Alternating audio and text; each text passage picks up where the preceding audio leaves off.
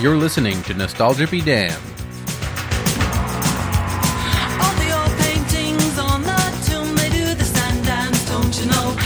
Hello, everybody. My name is Zach. I'm Brandon. A.K.A. DJ Brandon Fraser. Oh, you know what? There's one thing people named Brandon and Brendan hate, and that's to be confused.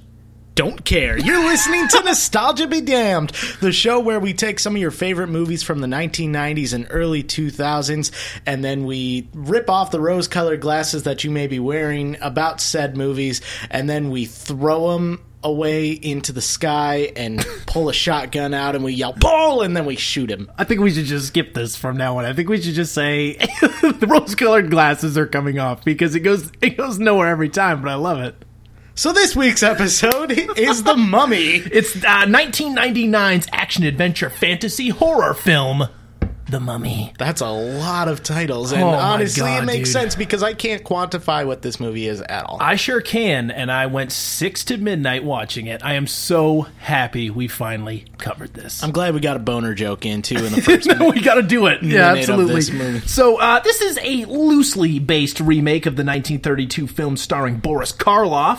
The Mummy has had 2 sequels, one released in 2001, that was The Mummy Returns, and then The Mummy, Tomb of the Dragon Emperor was released in 2008, as well as a spin-off series called The Scorpion King, was gonna starring say, The no, Rock that- in 2002, which spawned 3 direct-to-DVD sequels, and now we have the reboot, starring Tom Cruise in 2017. I have a headache already. Right? I really do. So There's what I'll so tell you much. is The Mummy is the one that we just watched, the best property of all of those aforementioned titles. I mean, excluding maybe the 1932 film. I'm biased, and so I say it's better, but, you know, film historians may say otherwise. And when you say you're biased, I just want to clarify for the listeners that Brandon was quoting this movie the entire time. Like, Yeah. spot on. The timing was perfect. You have this movie memorized, don't you? It's shocking how much I remember to this movie, because I watch it every few years, but beforehand, I'd say when I was about 10 years old, this came out in 99, I would have been 8 when it came out. I remember renting it when it first came out. This was a big deal upon its release because it was a huge effects-heavy blockbuster. I didn't get a chance to see it in theaters, but it was also kind of horror-like. Also reminded me a lot of Indiana Jones, so I had so much that I liked going into it that I loved this goddamn movie as a kid. Really right in your so wheelhouse. much. Oh, I loved Yeah. it so much. And so this was one of the few VHS tapes I got to keep in my room, and I watched this movie incessantly, dude. Yeah, I can quote it to the point where it's like not even memorable lines, just weird side banter. You were quoting the fake Arabic language that they were speaking. Because it sounds like the guy uses the same thing again and again. Anyway, yalla, yumchi. Crazy, man. Anyway, this is by far a better film, though, than the 2017 The Mummy. Have you seen it? I haven't. No, I actually, because I God. saw your review of it and decided not to go. Dude, it's terrible. And I know a lot of people can find some enjoyment out of it, and that's cool if you did, but I did not. It was just so lazy in comparison to this, which is strange, okay? But let's get into I it. was going to say, wait, what? This was 8th for the year of 1999. It cost $80 million to make, wound up making $155 in the U.S. and $415 million worldwide. This was a huge hit. Wow. The filmmakers reportedly spent about $15 million of the budget on special effects, which were provided by Industrial Light and Magic. It was nominated for Best Sound, dude, at the Oscars that year, okay? This is an Oscar-nominated film. This was nominated for Best Yeah, Sound? not visual effects, though. I don't know what else was... I mean, obviously, The Matrix would have been 99, but Yeah, that's true. I'm gonna tell you, right off the bat, I don't think these effects are that bad. For 99, in comparison to some of the stuff that was coming out this time, some of them hold up, a lot of the backdrops do not, but I will say, I think the effects are decent. All right, I'm just going to lay this out here. I think by the end of this podcast, you are going to be like, no, it's the rating should be higher, and I'm going to be complete opposite. Listen, but this is what I think, anyway. Yeah, well, this may be one of those movies that the nostalgia, really did carry me through, and I'm going to try to be unbiased. I'm going to try to hear you out, but here we go with a little bit of the facts, a little bit of the background details of The Mummy. It's directed by a gentleman named Stephen Sommers. Now, his career started out with The Adventures of Huck Finn with Elijah Wood back in Oh, the God, early 90s. yeah. He also did the live-action shitty version of The Jungle Book, not the recent one with Jon Favreau, but the one back in 94. Okay. He did Deep Rising, then The Mummy, The Mummy Returns. He did not do the third one, but he did do Van Helsing and G.I. Joe, The Rise of Cobra. Wow, dude. So his He's career, a great filmmaker, his career yeah. really took a turn at one point. And if anyone's career we could talk about taking a turn, it's Brendan Fraser. My God. Let's now. This is where we're immediately gonna the Yeah, two roads, they diverged at a fork, and I take the right and you take the left. When we mentioned this movie, we immediately clashed heads about Brendan Fraser. Brendan Fraser, I think, in this movie is, your prototypical action-adventure hero. He fits the mold. He's got the looks. He's got the delivery of it. And no, I wouldn't put him in the same categories like a Harrison Ford. You know what I mean? But, his acting is no worse than, a Keanu Reeves at this time, which I find Keanu Reeves incredibly entertaining. I wouldn't say he's a good actor by any stretch of the word, but I find a charisma and an entertaining value of. He's just entertaining to watch. I like to watch him. I'll give you this. I did not hate him as much as you anticipated. As I anticipated hating him. Now, he's got some lines that make you kind of want to punch faces. Yes, I was going to say there were a few times where we were playing a drinking game where drink every time you want to punch Brendan Fraser in the face. Brendan, exactly. Yeah, Come on, get it right, dude. Get it right. But the third film, I will tell you, is horrendous. The second one is, I would say, kind of enjoyable in the way that this is, but not nearly on the level of quality. However, the third one, Rachel Weisz does not return, who plays the love interest. Yeah, it's replaced by Maria Bello, and it's just CGI heavy. It's terrible. It's really bad, and that is a movie that you could watch and take a shot every time you want to take a punch at Brendan Fraser's face. Yeah, so I'll give you that. But this 1999, The Mummy.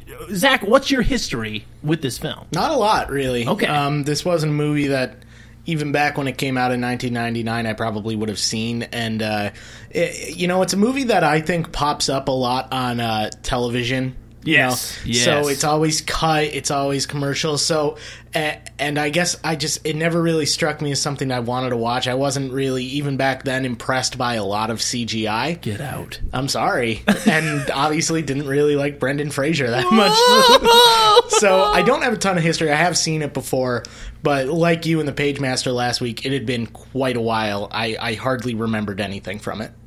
Well, interestingly enough, the other actors who were considered to play Brendan Fraser. Lay it on me. Brad Pitt, Matt Damon. Better. Ben Affleck. Better. Matthew McConaughey. I want to go back and say I don't know if Ben Affleck would have been better, but go ahead. Matthew McConaughey, better. Tom Cruise, who eventually went on to replace him in the new one. Come on. And Chris O'Donnell. Okay, well... Yeah, no, you can't. No. All right. Here's what I'm also going to say, say, and this is my vote. I don't think Brendan Fraser nor anyone from this film goes in the terrible male lead protagonist. I don't think you can put him in there. I don't know. Does the brother... I don't think they qualify. I don't think they're that bad. I don't know. Here we go. So... we start off in Thebes, Egypt, in 1290 BC. Yep, of course. So this high priestess, Imhotep, who's portrayed by Arnold Vosloo. I've seen him in a few other things. Yeah, he looked familiar to me, but not a lot. He's having a love affair with Anaxunamun, the mistress of this pharaoh. So when the pharaoh discovers the affair, Imhotep and Anaxunamun assassinate him.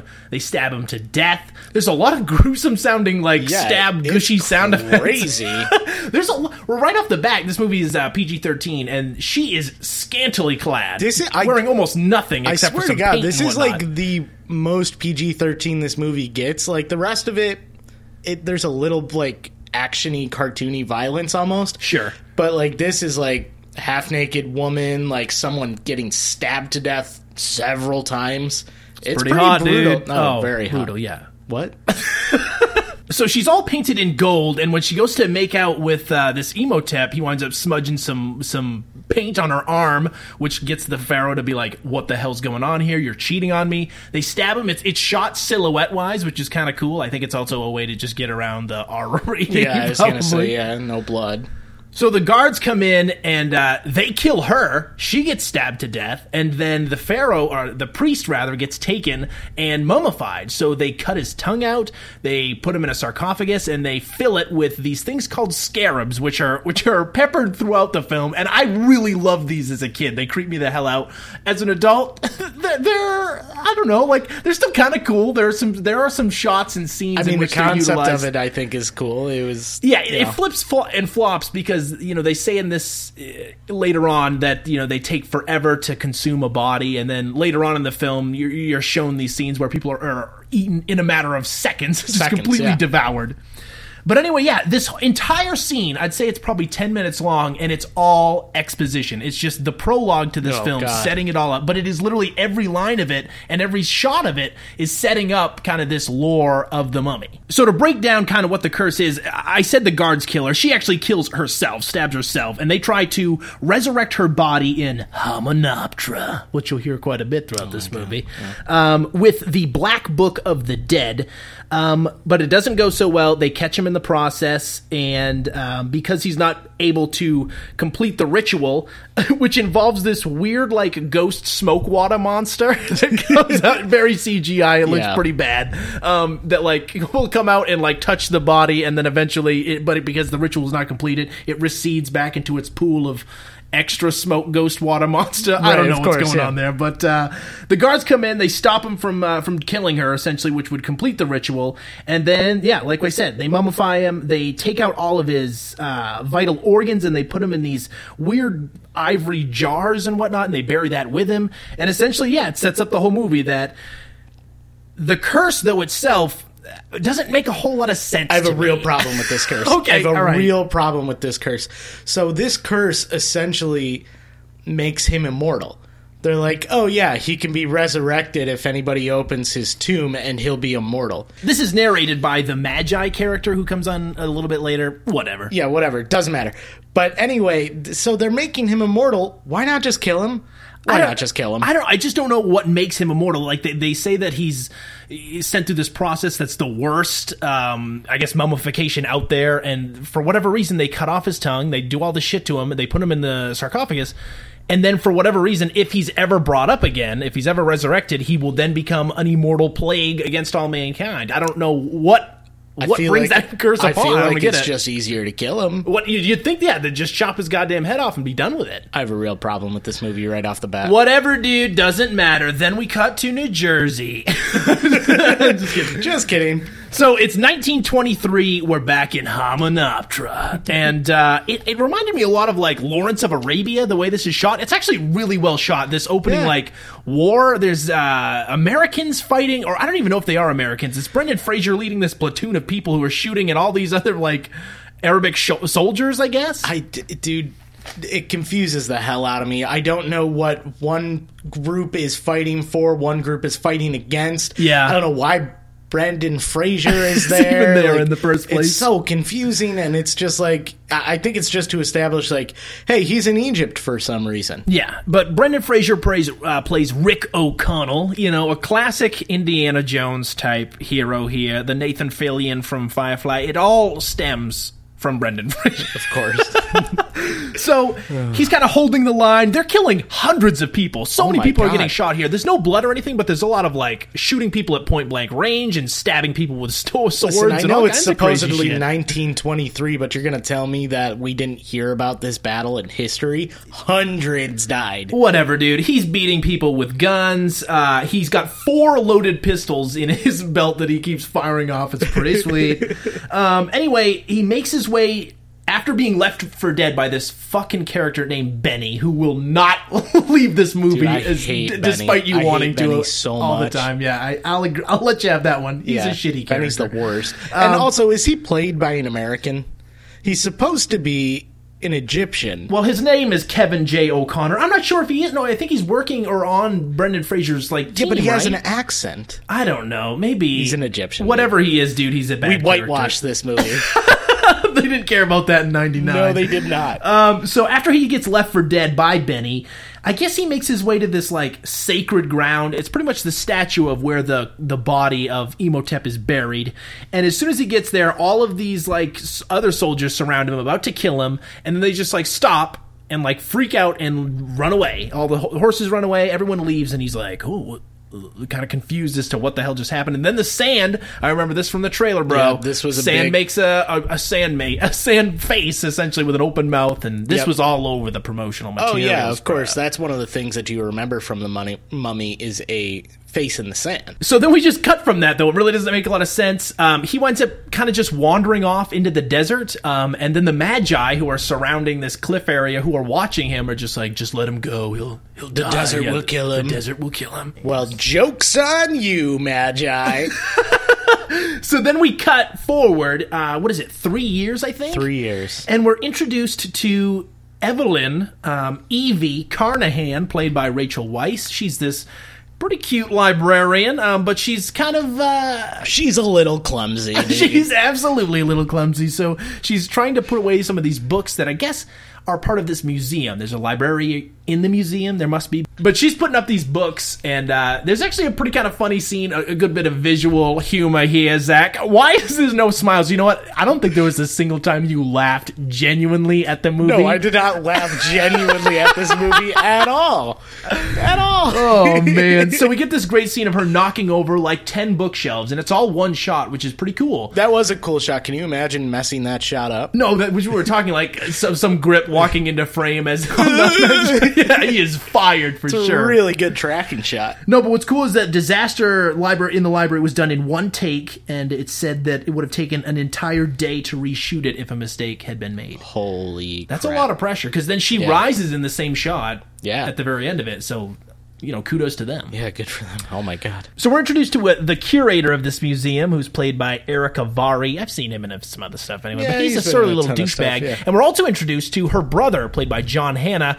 He's just chilling with a mummified corpse, and there's a jump scare. It's pretty awesome, dude. It's pretty alarming. He has come into possession of this key, which inside it is this map to Hamunaptra, which is apparently this land of treasure, this sacred place that we were earlier introduced to Brendan Fraser, but I guess it's holy ground where a lot of treasure is believed to be. Mm-hmm. So the curator purposefully burns the map and tells them, like, oh, sorry, my bad. But you don't know it's on purpose yet. Yeah, exactly. He plays it off like it's a mistake. And they wind up going back to the person who, I guess, gave the key to John Hannah. No, John Hannah stole it. Stole it. That's right. He stole it. Yeah. From Brendan Fraser, who's in full George of the Jungle mode at this point. Like, his hair's all long. This is, again, 3 years later. We don't know what happened in between to get him to prison. He just lived. But yeah, he's in this Cairo prison, and there's also this stupid Joe Pesci-looking... he's like the warden, the prison warden. Yeah. And so he gets Brendan Fraser for them. Brendan Fraser comes out into the cell and basically punches the guy who stole the key from him, and then, is transfixed by Evie, as, many would, Rachel Weisz. Yeah, beautiful woman. He winds up kissing her, forcing a kiss on her, and telling her to, like, get him the hell out of here if you want to find Hamunaptra. He knows how to get there. He'll help you. Sexual assault. Yep. But it's played for laughs, bruh. But it's really funny, dude. 1999. Sexual assault's funny back then. She also is really transfixed by it. She's like, holy shit. No one's ever grabbed my face and made me kiss them before. Wow, he's strong. So then, cut to, he's about to be hung. She's trying to barter with this prison warden, and she finally gets him down to 25% of the cut once, because she reveals to the information that he knows where Hamunaptra is. He'll take us there, and, you'll get a cut of this. And then, Brendan Fraser gets hung. His neck does not break. And apparently during filming this, I guess he almost, was strangled to death, which is, a fun bit of trivia. That's crazy. Yeah, dude, but it's Brendan Fraser. He just knocked it off. He's a fucking man. It's because Brendan Fraser doesn't breathe at all. The other thing that we've forgotten to mention are the wipes that are in this movie. Oh my God. It's like wipes Star Wars, dude. I swear to God, the first thing I thought of was Star Wars, because there's all these wipes and then just like giant, beautiful wide shots of CGI cities. Yeah, dude. They go horizontal, vertical, diagonal. Oh, the diagonal wipe. Oh my God. I love it. So at this point, they get him out. I don't know, is he technically their slave? Did they buy him, or did they just buy his freedom? I don't know how this works in this prison. I think they bought his freedom, and so he just like has to guide them to the city as terms of his release. So the first part of this trek involves a boat trip. So they all get on this riverboat, and as well as them also trying to find Hamunaptra is this American expedition team. The dad from Jumanji shows up, bro. Yeah, he's their guide or he's their translator. It doesn't matter. Yep, one guy's a blonde Josh Brolin. There's not a few recognizable faces in there, but there's like 4 or 5 of them. And there's also Benny. Oh, yeah, Benny is also helping them lead the expedition because he's obviously been there, and he's planning on getting half of the profits beforehand, half afterwards. So he's got to actually make the trip, reluctantly. Yep. So there's this pretty good little line that sums up Brendan Fraser's character while they're at this poker game here on the boat. He walks in and says, "I only gamble with my life, not my money." Pretty badass. However, great, dude. he immediately makes a bet with these guys that does it immediately. First one to Hamunaptra gets 500 bones, bruh. Great. That's a lot of money back then. Yeah, that is a lot of money, and good thing he only barters with his life, not money. So I guess these like Egyptian pirates hop aboard. I guess they're part of the Magi. I don't know which group is but it who was is- tough to tell. Sure, because the Magi are also, they don't seem to be the villains because the leader teams up with them later, so I don't know what I'm supposed to feel about these characters. I don't know, dude. All I know is they guard the desert, bro. Classic misdirection, dude. So these pirates hop aboard the ship, and they just lay waste to shit. Like, first they try to steal the key from Rachel Weisz, and, Brendan Fraser luckily winds up stopping that. Of course. He's a hero. Okay. So they're in search of this map and key. Brendan Fraser starts this fire, and flames immediately engulf this entire boat in no time. So people start jumping ship. There's this whole shootout. They wind up getting away. They all wind up jumping off, and there's this whole like, "Hey, Benny, looks like you're on the wrong side of the river." Oh yeah, that's right. Why are like half of these lines delivered like they were from Stand By Me? I don't know. They're like children, like making fun of each other. Like, "Hey, Benny, looks like a bunch of your dudes got shot. What a loser!" So they start wandering through the desert, essentially. They get some camels, and they make their trek to Hamunaptra. Now the teams are separated, the Americans, and then our, 5 characters here. The Warden, Evie, her brother, and Brendan Fraser. So 4 of them. Yeah, Not bad. but there's this huge desert montage, and then they meet up immediately, so it doesn't matter. Yeah, there's also a funny bit in that montage, though, where it's pitch black outside, and the Magi, miles away, somehow recognize Brendan Fraser, and are just like, he's a strong one. Again, this is why it's almost like Star Wars. The Force is strong. No, you're right. Brendan He's Fraser. just a badass motherfucker. Holy shit, that guy's ripped. So then we get, I think, probably the most ridiculous slap in the face. It's this, like, they're all lined up, and for some reason, the people who know what Hamunaptra looks like are kind of waiting, and everyone's just kind of like, well, what are we waiting for? And then all of a sudden, as the sun starts to rise, it's like the reverse of a mirage, where you're looking and there's nothing, and then all of a sudden some ripples in the air start moving, and then an entire city is revealed. There. Sweet, dude. I don't know the science that's going on behind this. There is none. It's That's lacking. magic. But again, dude, it's just magic. It's Hamunaptra. It's Hamunaptra, City of Dreams. You know what they say about Hamunaptra? What happens in Hamunaptra stays in Hamunaptra. So they finally get to the city, and it's pretty much sunken. Most of it's all underground, under the sand, and so they start digging into these like weird tomb area type things. Mm-hmm. Again, both expedition teams are split up after a confrontation with the Americans, where so many people draw guns on each other throughout half this movie. This movie is just like people drawing lifting guns and on putting each them other. down, and lifting guns and cocking them, and then putting them back. Yeah, down. of course. So they have a squabble over which one's going to dig under, I guess, the statue of, what was it, Anubis? I don't know. It doesn't matter. It's going to get too thick, guys. I'm sorry. I'm not caught up on my Egyptian lore. Oh, well. So they decide that they're going to dig underneath the statue to find this book. They want to find the Book of Amun-Ra. It's this book made out of gold, and it's kind of like the Book of Life, not the Book of Death. The Book of Death is black.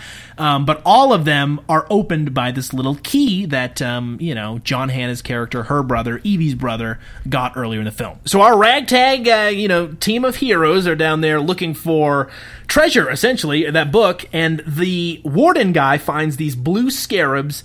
They're like in hibernation mode, though. They're like hard, almost like crystallized. Yeah. And so he thinks that they're gold, and he starts taking them, putting them in his like little pouch. One of them falls on the ground and breaks out, And this is where we start to get finally some of the horror of the movie. It gets into his shoe, and then this is all kind of cross-cut. So meanwhile, the Americans are digging up their tomb, and they have this, like, this group of, like, indigenous workers or whatever, kind of working for them. They open up the tomb, and they are immediately sprayed with, like, pressurized salt acid. Pressurized salt acid. Burns their faces off. And melted, then, if you ask Brendan Fraser. Yeah. Then we also cut to Brendan Fraser's little group, him, the sister, and Evie, him, the brother, and Evie, and they wind up finding the sarcophagus of Imhotep. So they're digging into that. Meanwhile, the guy, a bug gets stuck inside the shoe, crawls inside the warden, and we get this little CGI bubble moving across his, like, chest and whatnot. He's freaking the fuck out, just and it starts to eat his brain. Yeah, it crawls all the way up to his head and into his brain. I love the sound design here, dude. I understand why the movie was nominated for Best Sound. Like, there's a lot of cool, like, the creepy sounds of the bugs, like, crawling, and, like, the sound of it digging through the body. There's a couple things that this movie does right. It's that pretty is cool. Definitely one of them. So he eventually winds up freaking the hell out and running and smashing his head off of, like, the side of the, brick wall, stone wall, and killing himself. He's dead. Dies. And so the American team finds these vases, those jars that contain the vital organs of Imhotep, and they also find the Book of the Dead. But they don't have the key, obviously, so it kind of is pointless at this point.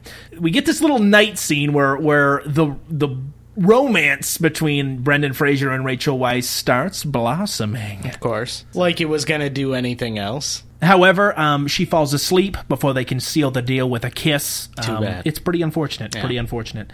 So I failed to mention that when they get these jars, okay, they read on this box, where it's held, this curse that pretty much says, like, whoever opens this and says this is pretty much going to unleash this undead creature which will feed on people's organs to regenerate and will become a plague upon mankind. And they're like, sweet, let's open this shit up.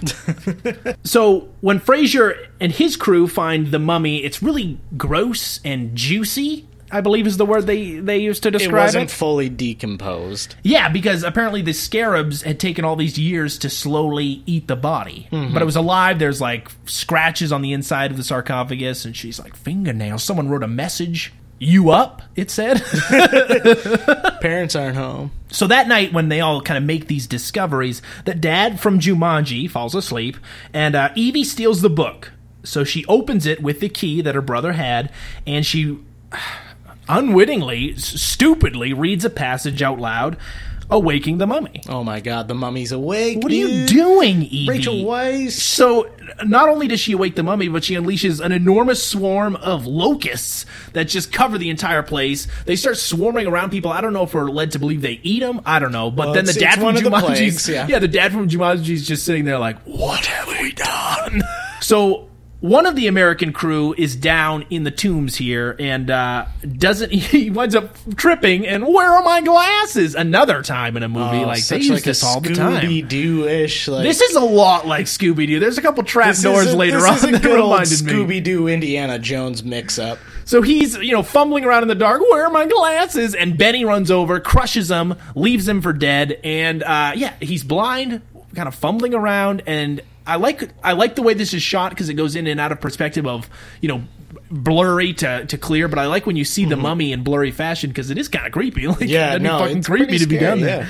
Eventually, the guy gets his eyes and his tongue taken out by the mummy because, the whole plan is to pretty much eat whatever he eats, or consumes, I guess. It never really shows him eating anything. I guess he just, he sucks the life essence or organs out of people. I don't know, man. It gets messy, but all you need to know is that he's essentially taking his eyes and tongue. Yeah. So there's this giant swarm of those scarabs that come up from underneath the sand, which is actually a pretty cool shot. I remember that also from the trailer. Mm-hmm. They chase our leads, and again, in a Scooby-Doo way, Evie gets stuck in this trap door and winds up getting sent to this other part of the tomb where she encounters the mummy, and he's already taken the eyes and the tongue of that guy who's like, "Where my eyes? He took my eyes!" And then the mummy seems to think that she looks a lot like Anck-su-namun, like his former flame. I disagree, by the way. They do not look Don't anything look alike. anything alike. But for whatever reason, yeah, he's just obsessed with her. Brendan Fraser runs into them, gives them a whole scream. Again, trailer moment. He screams, and then Brendan Fraser screams, and it's played for laughs. It's good stuff. Yeah, real fun. Come on, Zach. So he shoots the mummy. They run off. Once they get out of the tomb, the Magi are there, and they pretty much warn him, like, you done fucked up, son. Yeah, like, you fucked us. You unleashed this creature that we've been trying to ward off for 3,000 years, and yeah, shit's gonna go downhill fast. He will never eat. He will never sleep. He will never stop. Pretty good, dude. Benny, however, encounters the mummy down there and becomes his slave because he speaks the language of the Jewish slaves. He speaks Hebrew to him. And he's like, the language of the slaves. You could be useful to me. That's racist, movie. Yeah, he also pulls out some jewels literally from nowhere. He's just like, the reward will be great. So after the mummy finally consumes the flesh of the American guy later on, he slowly starts to becoming kind of looking like the original actor, Arnold Vosloo. Mm-hmm. While this is happening, that somehow turns all of the liquor into blood. I don't know why. Well, it's one of the plagues. That's right. Yeah, so he's starting to unleash the plagues. Then it starts raining fucking meteors and fireballs everywhere, which coincidentally never does any damage to any place they're in. It's always just like there's that one shot of it lighting one guy on fire, but once they're inside, it's chaos outside, but they're never affected. There's no rumbling or anything, never affected by him. So they confront the mummy, who is slowly rebuilding his body, and as he goes to take Evie, he notices a cat on a piano and freaks the fuck out and turns into sand and flies out the window. Yeah, which you think would maybe play into the end of the movie or something, but no. They're just they're like, oh, they're scared of cats because they're the guardians of the underworld, which is a little bit of Egyptian lore, but it plays no part moving forward. It just scares him away. It's the Ex Machina, just scares him away at one point. Yeah, I don't know why they don't just carry a goddamn cat around with all them the time for the rest of the movie. Just keep carrying cats. Cut cats' heads off and keep them just in your pockets or something. Throw them like little grenades to scare them off or something. Well, but that would be or maybe just keep cats alive with you. Yeah. Yeah, so he's convinced that he can somehow use Evie to resurrect Anck-su-namun, so that's going to be his pursuit for the rest of this movie as he kind of rebuilds his body. Cut to the Egyptologist who's running around, the Dark City with the Book of the Dead in his hand. Hey, guy, if there's a curse unleashed, they're trying to find this shit, be away from that. Just let it go. Walk away. Walk away. You can't even open it anyway, so I don't know why you're walking around with this shit. Chill out. But anyway, yeah, he gets sucked dry by the mummy, and they literally say that at one point that he's sucking us dry. Yeah, there's a lot of interesting one-liners in this movie. This is such a 90s movie with some of the dialogue. Oh yeah. And at this point, it's just him killing off these American crew members. So he gets another one at the hotel that they're staying at, while Brendan Fraser pretty much throws Evie in a room, locks the door, and says don't worry, babe, we'll handle it. Yeah, we'll take care of it, babe. And you'd think she'd be mad about this moving forward, but the next time you see her, no, she's cool with it.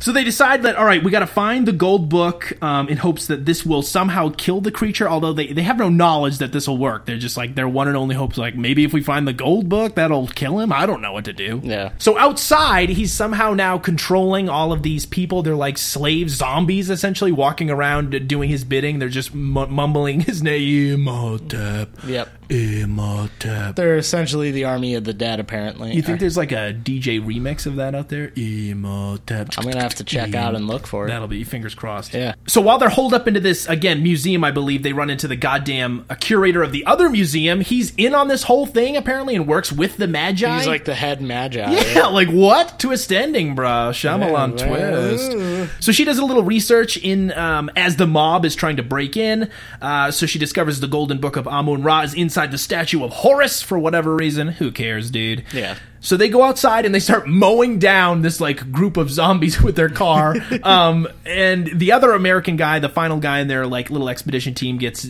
separated, and he gets sucked dry too, brah. And so now the mummy has fully become his old self, but he's immortal now. Yeah. Probably would have been easier to just kill him back when he was, captured, but what do I know? Yeah, and also I prefer, even though it's CGI, I prefer like the look of the decaying gross mummy. Yeah. Like, it kind of got disappointing the further the movie went along as he became more and more human. No, the decaying corpse was way cooler and way more intimidating, so I was disappointed when he became an actor again. So at this point, Imhotep takes Evie. They're going to be going back to Hamunaptra, and our lead characters are all surrounded, but guess what, dude? Sewer hatch right below their feet, and they escape. Of course, because we all know that Thebes has a very intricate sewer system, and because it's an ancient city. So they need to get to the city quickly, and so they go enlist the help of Winston, a suicidal pilot friend of Brendan Fraser. And when I say suicidal, he talks so much about wanting to have died in the war that he was in with his brother in or whatever. It's great. It's weird. Was this character in the beginning of the movie? I don't remember. He's not in the beginning. He's literally in that one scene where they're all drinking and the liquor turns to blood or whatever. And he walks in and they're best friends, and I guess they have a history, dude. Okay. So Winston is asked by Fraser, "Can you take us to Hamunaptra? You'll probably die, man. This is a suicide mission, but guess what? We got to save the damsel in distress, defeat the bad guy, save the world." That's a quote. That's a quote. That's a great line of dialogue. Save the girl, defeat the bad guy, save the world. Ooh. That's a great line. Oh, so man. Angry. Anyway, I got so mad. You really got furious at that line. Really mad at that line. So they take off in the plane. Imhotep summons a sandstorm. Did you get it, Darude? Yeah, really good. So again, trailer moment. I remember this the most as a kid, like this whole like giant wall of sand that forms this face that like engulfs the entire plane. It's pretty cool. Fraser starts shooting at it for some the quality reason. of CGI, this was a pretty cool Again, scene. it's not that bad. It's not that bad. So Evie decides that she's going to kiss Imhotep to stop the storm. It does, but the plane winds up crashing, and Winston gets his wish. He's dead upon arrival, and they play this out like we should care. But it's really like, weird. Yeah, I was like, "What's that character again?" I know. I'm surprised Taps didn't play or whatever. Oh but yeah, God, his entire plane gets sunken into quicksand, and fucking Fraser gives him a salute goodbye, bro. Oh, I got really angry at that too. This movie I was getting full on angry at this movie at this point. Cut to Hamunaptra, our leads are getting there. Jonathan winds up finding this scarab that again, plays out the same way. It goes into his skin, but instead of killing him, Fraser's able to get his knife out, brah, and cuts that out real quick. And I feel like that scene would have been a lot more impactful if this was an R-rated movie, because it just cuts away really quick and just screaming. So why do it at all? Well, again, this movie, it's almost like a horror comedy for the most part, mixed with this action adventure. It's like two movies kind of put together, almost four genres, and so but to maintain the tone that it does, I think is kind of impressive. Like it doesn't veer too far off the right to be silly. It always strikes me as more actiony than anything else. Yes, anything else. But what I was saying in this specific scene where they take the knife out, why do it at all if you're not going to show them cutting out the scarab? But even just that shot, it cuts from it cuts from the close up of him like cutting out. It's obviously CGI, the bug flying out, and then it cuts to a wide shot. It kind of pans down and rack focuses to the bug running up to the screen, and then he runs out and then he shoots at it, and it's a real practical effect of the sand kind of blowing up where they put some sort of little detonator device that they do in movies. This movie had a really good mix of practical and CGI. There's a lot of practical effects, and you would also mention this has incredible sets. Like the sets, costumes in this movie are fucking legit. Like, you can tell they put a lot of money and effort into these sets. It was I will say visually this movie, except for a couple really bad CGI moments. Yeah. Visually, this movie is pretty good. Really good. Yeah. Really good. So at this point, Imhotep is summoning his dead priests. He's got Evie strapped to a table next to the body, the mummified body of Anaxamun, and the whole thing is, I guess, to transfer her spirit into her somehow or whatever. I don't know. So our boys, which is at this point, Jonathan, Rick O'Connell, and the leader of the Magi guy, he's just helping them out. Like, he's going to go on their mission with them, I guess. There's just three of them now. So they find this enormous, treasure chamber where mummies just start popping out of the ground everywhere. And again, some of them are straight mummies that came from beneath the earth, and then others are, carvings on the wall turned into mummies. They just kind of rip their way off the wall. It's really weird. I don't know. Visually, it looked cool, but it didn't make a lot of sense. Like, why not just put them up out of the ground, I guess? Yeah. Weird-ass inconsistencies. So they start mowing them down with shotguns, and the Magi guy's got He's got like a giant semi-automatic, machine gun from the airplane that he took off. Like, so they're laying waste to everything. At this point, Benny also finds the treasure room, and he starts to steal a bunch of shit, just like packing everything into bags that he can fit. dude, I hate Benny. Oh, he's a terrible character. He might actually go into our list, I guess. Yeah, but he's not really a protagonist. Yeah, he's not a an protagonist. You're right. He's an yeah. antagonist. I gotta know the rules of the game, Brandon. Yeah, What the come fuck? on, Brandon. So meanwhile, Imhotep, the corpse is set, everything's ready to go for him to try and resurrect her. Our heroes find the golden book of They do. Amun-Ra, finally. They do. And the Magi leader seemingly sacrifices himself. He's just like, I got this, because he runs out of bullet and just starts beating the shit out of zombies. And then Fraser, without hesitation, throws a dynamite stick into there, blows it all to hell. Hardly asks. Yeah, so you think he's dead. So the zombies are attacking everybody. And the golden book that they've retrieved, the brother who doesn't really know how to read ancient Egyptian apparently has on the inscription this little saying that will turn all of the zombie mummies against everybody else if he just says it.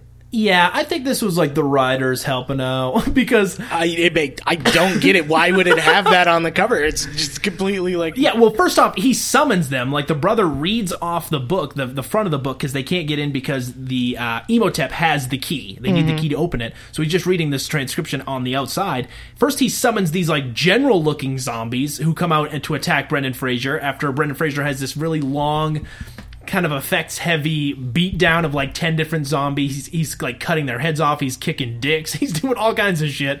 And these general zombies come out, and at this point, she's like, finish the inscription, and you'll be able to control them for some reason. Why? Yeah, well, why? I'll tell you why. Why would because that be on the front of the generals book? are about to kill Brendan Fraser literally a second away, and he finishes the transcription, and they stop as the blades are about to touch his face. Yeah, but why would it be on the Doesn't front matter. of the book? Dude, doesn't matter. And it makes no sense. It makes absolutely no sense. So finishing the transcription, he then sets them on an ox and a moon, and they stab the shit out of her again. Again, in silhouette style. Pretty sweet. Pretty sweet, dude. Pretty hot. At this point, the mummy is furious, so he just goes after Brendan Fraser, and they're like, distract him as Jonathan wind up to get the key. So as they're opening up, trying to find the right thing to kill him, I guess. Again, I don't know what knowledge they have. This is ancient Egyptian, written in gold. Yeah, but it was. I don't understand. But there was an explanation very early in the movie that Rachel Weisz is one of the very few people who knows how to read ancient Egyptian. Not only that, but she was hired at the library, according to the museum curator, because her parents were the best customers, were the best patrons. Can you imagine that? That's like going to Walmart every day, and on one of your trips out, the guy's just Hey, like, you buy a lot of 30 racks of beer. You know what? Your daughter's the new GM. I'm gonna hire your daughter. So weird. Anyway, so they finish the inscription that they need after Brendan Fraser takes a whooping, but dude, he's an American hero. He just keeps on. He's not even taking bleeding. it. Not even bleeding. Doesn't? Yeah, actually, zero blood in this No movie blood at in this all. movie Actually, at all. yeah. Nope. So they finish the inscription, but he doesn't stop, and he's like, what the hell? I thought he was going to die, and he winds up stabbing him, and he's mortal. Oh my god, they made him mortal. So he backs away, and in probably the most bizarre imagery in the movie, this weird ghost carriage comes down to steal his soul to take it to the underworld. And, like, his soul has, like, it's literally him, like a ghost version of him with wings that's, like, fighting to be taken back. And that's what actually, that's what gets him mortal anyway. Yeah, that's what makes him mortal. They Brendan take Fraser away then his stabs immortality or something. I don't fucking know. All you need to know is Brendan Fraser got the job done. Mm-hmm. Of course. At this point, the whole place is fucking crumbling to the ground, right? Yeah, because Benny came back in to get more gold, the greedy fuck, and he leaned on a lever, and suddenly the place is collapsing. Like, not just the temple that they're in or the tomb that they're in, the entire city is collapsing. And so Brendan Fraser and our heroes escape. They try and rescue Benny, even though Benny's been a douchey coward the entire movie. And they can't. He gets trapped in the treasure room, and all of a sudden the scarabs come up. And we're, I guess, led to assume that this is when the scarabs take their time to eat somebody's flesh. Yeah, dude, this is a great shot. I like it because it's this wide shot as all the scarabs are surrounding him, and there's treasure all around him, and the darkness, like his torch is running out of fuel or whatever, so this flame is slowly slowly going fades to dark, black. and then it fades black. Yeah, and you hear the gruesome noises of him being eaten apart. It's pretty effective. Yeah, it's not bad. So yeah, dude, but our heroes make it out, and guess what? Not only are they alive, but the Magi leader's alive too. Oh my god! Thank God, dude. He's got to be in the Thank God. sequel. Yeah, of course he does. Mommy Returns, 2001. Fucking A, dude. So, he's like, oh, well, that's great. Jonathan's like, oh, that's great. We walk away empty-handed, and Brendan Fraser's like, I wouldn't say that. He starts macking with his sister, bro. Not Brendan Fraser's sister. Right. Jonathan's sister. Yeah, I get it. Rachel Weisz. Yeah. Imagine Brendan Fraser's sister walks in for no reason. They start making out. Ew. That's the ending I wanted. So anyway, they get on the camels. They start walking away. But guess what? Some of that treasure that Benny stole is in a satchel around the camel. They walk on. They didn't even know it. And in the sequel, they're rich as fuck. Of course they are. They have a mansion, bro. And that's The Mummy. 1999's The Mummy. Wow. What are your thoughts? Okay. So there's a couple of things about this movie that I really like and some things that I really, really don't like. One thing that I really like, visually, very, very impressive movie. It really is. You can tell that they put a lot of time and effort and money into this movie. Yep. Thing I don't like, Brendan Fraser. Interesting. Actually, I think I said that just to get a rise out of you. He's not terrible. He's not great. I wouldn't. I mean, he's not suddenly like, no, I love Brendan Fraser. Yeah. He's bearable. He's a good action hero in terms of he doesn't really need to say a lot. He just needs to fake punch people. Sure. And he does that. I'll go back to something I liked. Sound, very impressive sound in this movie. Really good sound design. Really good. Thing I didn't like, this movie was almost 2 Page Masters long. Man.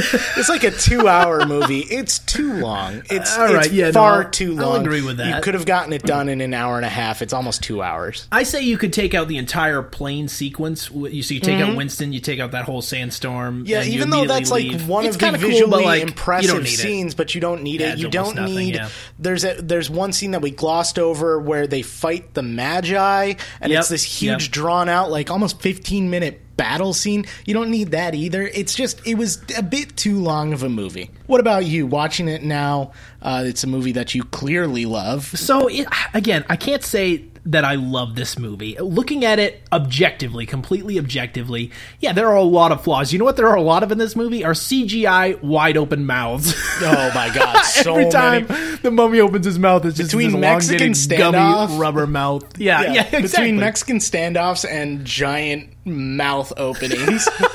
Sand faces. That's what you get with the Mummy. That's the summary of the movie. Here's what I'll say. I think the direction of this movie is actually pretty solid. To maintain this level of the tone that it does, to be light and kind of breezy, which is not something that you get nowadays. Like, I feel like if this movie was made today, which it was, The Mummy, that movie sucked. And it was because they tried to be really dark at a lot of times and then also try to infuse this humor. This movie, it really does maintain this, like, Indiana Jones meets, like, the Universal Monsters tone, and I like that still today. You can tell that this movie draws a lot from a movie like Indiana Jones. It because does. If I'm going to say one movie that it does remind me of, it is Indiana Jones, where it's, kind of a quirky, actiony, and with a couple, scary things infused in it. I hate these movies that have like 7 genres attached to it. I'll agree. But I think this movie, out of a lot of the ones that we've watched on this podcast, deserves to have multiple genres. I wouldn't say it's a horror, but there's a couple good scary moments in it. Yeah, I think a lot of the visual effects kind of hold up. Again, there's some backdrops and a few character moments that are laughable, but I think for the most part, 1999-wise, this still holds up. I think that Brendan Fraser is just an enjoyable presence. Like, I look at the action heroes of today, and I say, like, he compares absolutely with, like, a Vin Diesel or someone of that caliber. I'm not saying that, like, that's where we're ranking people, but I could watch him again. Probably not as much today, but in this time period for this character, I think he works. I think the supporting cast is fairly decent, especially Rachel Weisz. She's really good. The leader of the Magi is kind of good, and the brothers. I actually wanted a lot more of that guy. Yeah, exactly. Really and did, he's in the sequel, I think, from what I can remember more. So yeah, I think this is a really enjoyable, kind of entertaining guilty pleasure. Roger Ebert says it best. He gave the film 3 out of 4 stars, and his review was, There is hardly a thing I can say in its favor, except that I was cheered by nearly every minute of it. I cannot argue for the script, the direction, the acting, or even the mummy, but I can say that I was not bored, and sometimes I was unreasonably pleased. I mean, that's exactly how I would That's exactly how I feel. I mean, it's just like, I wasn't bored. It's true. And I had moments where I was like, oh, this is kind of enjoyable, but overall as a movie, I wouldn't exactly call it good. No, but this is a movie that when my son turns 8 or 10 years old, this will be the perfect, if I ever have a son, like I have one now. My kid, son or daughter, I think. What about your daughter? Exactly, Yeah. my son or daughter. I think this is a great movie to introduce them to the horror genre, to give them a taste of what scary movies are kind of like, because it's so not scary, but it introduces them to a lot of them tropes and cliches that you're gonna face in the genre, I guess. But it's kind of family friendly. I don't know. There's some partial nudity and a lot of shooting and so many stabbing. But again, not a lot of blood. I can see why I enjoyed this so much as a kid. Brandon strategizing his future children's movie-going experience, everyone. Yeah. All right, so let's go ahead and get to the ratings part. What was this movie given on Rotten Tomatoes? I don't think we said. So it's a 7.0 on IMDb. Okay. And a 57% on Rotten Tomatoes. Wow, it's pretty So high. it's not- I think that's one of our highest rated films. Yeah, this is fairly well regarded by fans and at least mixed reviews by critics. Okay. I'll go ahead and start because I think you started last time, but I am going to go ahead and say this movie maybe gets a 40 in my mind. I think 57's a little high. Okay. Just because I think if I'm going to outweigh all the positives to all the negatives, there's a lot more negatives. Again, I think it's a little too long. I will admit begrudgingly that Brendan Fraser doesn't take anything away from this movie. I don't think he adds much to it either. I really don't. But again, wasn't bored visually and sound-wise. There's some pretty impressive things in this movie. I wasn't bored, but 40 for me. Okay. I'm going to give this... Oh, man. I think this is a movie that I can actually tell I'm blinded by my nostalgia. Oh, my God. But at the same time, it's a movie I'm definitely going to revisit. It's not your job, man. It held up for me. I'm going to give this a 69. Holy for obvious reasons. crap. I know. A 69. This is a fresh movie in my mind. This is 3 out of... honestly, if I were to give this 3 out of 4 stars, rightfully it should get a 75 because I'd probably give it about a 3-star out of a 4-star. I know, dude. I know. But I'm giving it a 69. The practical effects, the sets, and again, it's just an entertaining as hell movie. I can't get it. I can't... That's it. 69. I'm done. 69. Oh my God, that's the highest score I've ever given. out Yeah, on this honestly, podcast. it's my favorite movie of the movies we watched so far. I can't. It's just again, I'm blinded by nostalgia, but You are, and that's not your job. shut Brent. your face, dude. Shut your face. I can't Holy help but how crap. entertaining this movie is. Like, I couldn't find. I'm trying to think of a movie that was released this year that fit this mold, fit this genre at all. Oh, they don't make them anymore. They don't make them anymore. They really don't. It's just, and again, like the amount of practical like stunts and shit in this movie, like, gotta give it credit, man. All right, I'll give you credit too because part of this podcast is to figure out what holds up and what doesn't, and we're allowed to disagree on that every once in a while. Zach, can I talk to you in the other room for a second? I'll punch you in the face. All right, so what are we doing next week, Brandon? So next week actually is quite interesting, Zach. I want to break next month down, rather. Okay, so Sure.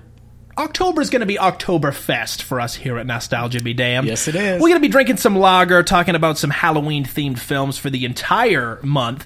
The first 3 weeks we have nailed down right now, and I'm going to give you a little tidbit of information, a little peek behind the curtain. You're gonna get them right now. Okay? There we go. So next week we are starting off with the Disney Channel original movie Halloween Town. Do you have a copy of that? Oh, I've got a copy of not only number 1 but number 2 is a double feature, bro. All right, just bring number 1 over. It's fine.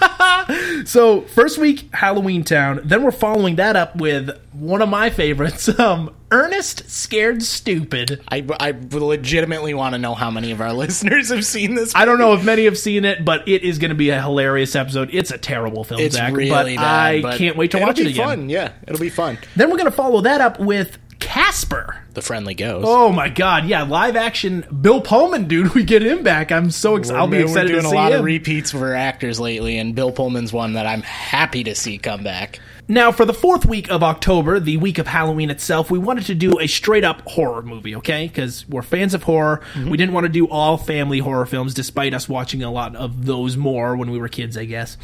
But for this last week, we want you to vote on the title that you'd like us to cover. So, nostalgiabedamnedpod@gmail.com. That is our email address. You can also find us on Facebook. Just search Nostalgia Be Damned. That's right. So you can either send us an email there, nostalgiabedamnedpod@gmail.com, or Facebook message, selecting one of the following 4 films, okay?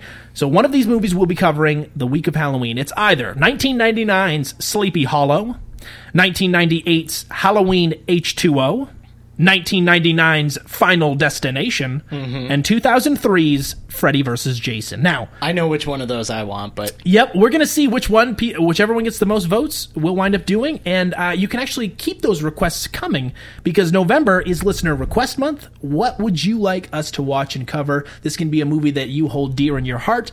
Write us a message on Facebook or send us an email at nostalgiabedamnedpod@gmail.com telling us why you want us to cover that, and we'll pick our favorites and read them on air. We've gotten a couple very good suggestions so far. I'm excited for November, I think. No, that's going to be fun. And, dude, Halloween is my favorite holiday fun, yeah. out of them all. So I love horror movies. I love horror-themed things. I can't wait to discuss these next couple of movies, especially Frosty on a few pints of lager. Oh, absolutely. We got a good couple weeks coming up. We're really looking forward to it.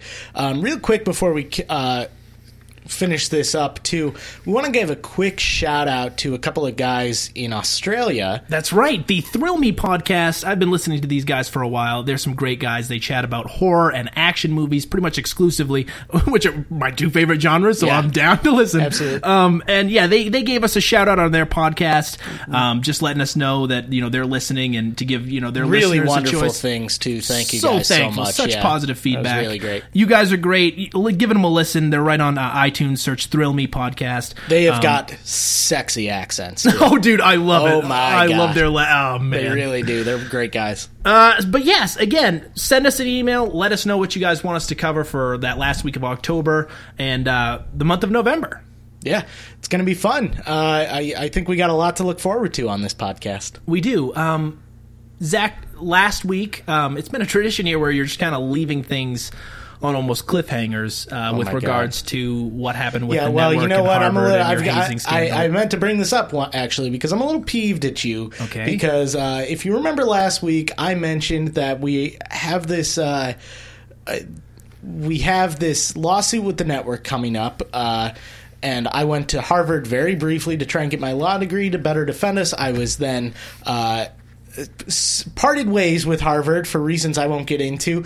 And I told you last week that I had a non-disclosure agreement, and you just kept bringing stuff up, and now I have a second lawsuit on my hands. So thank you very much. I now have 2 lawsuits, one against the network and one against Harvard. So things are not looking great for me, legally speaking. And I can't help but blame you for a little bit of it.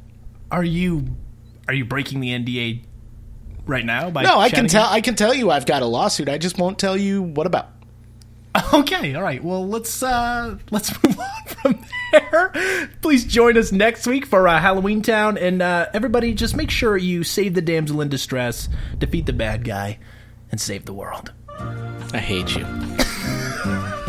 You ought to see what they did to my mummy. Pulled his organs out of his tummy, put him in spice, whacked him in a jar, painted him up with sticky tar, wrapped him in linen from his head to his toes, pulled his brains out of his nose. That's not all the embalmers did. They buried my mummy in a pyramid.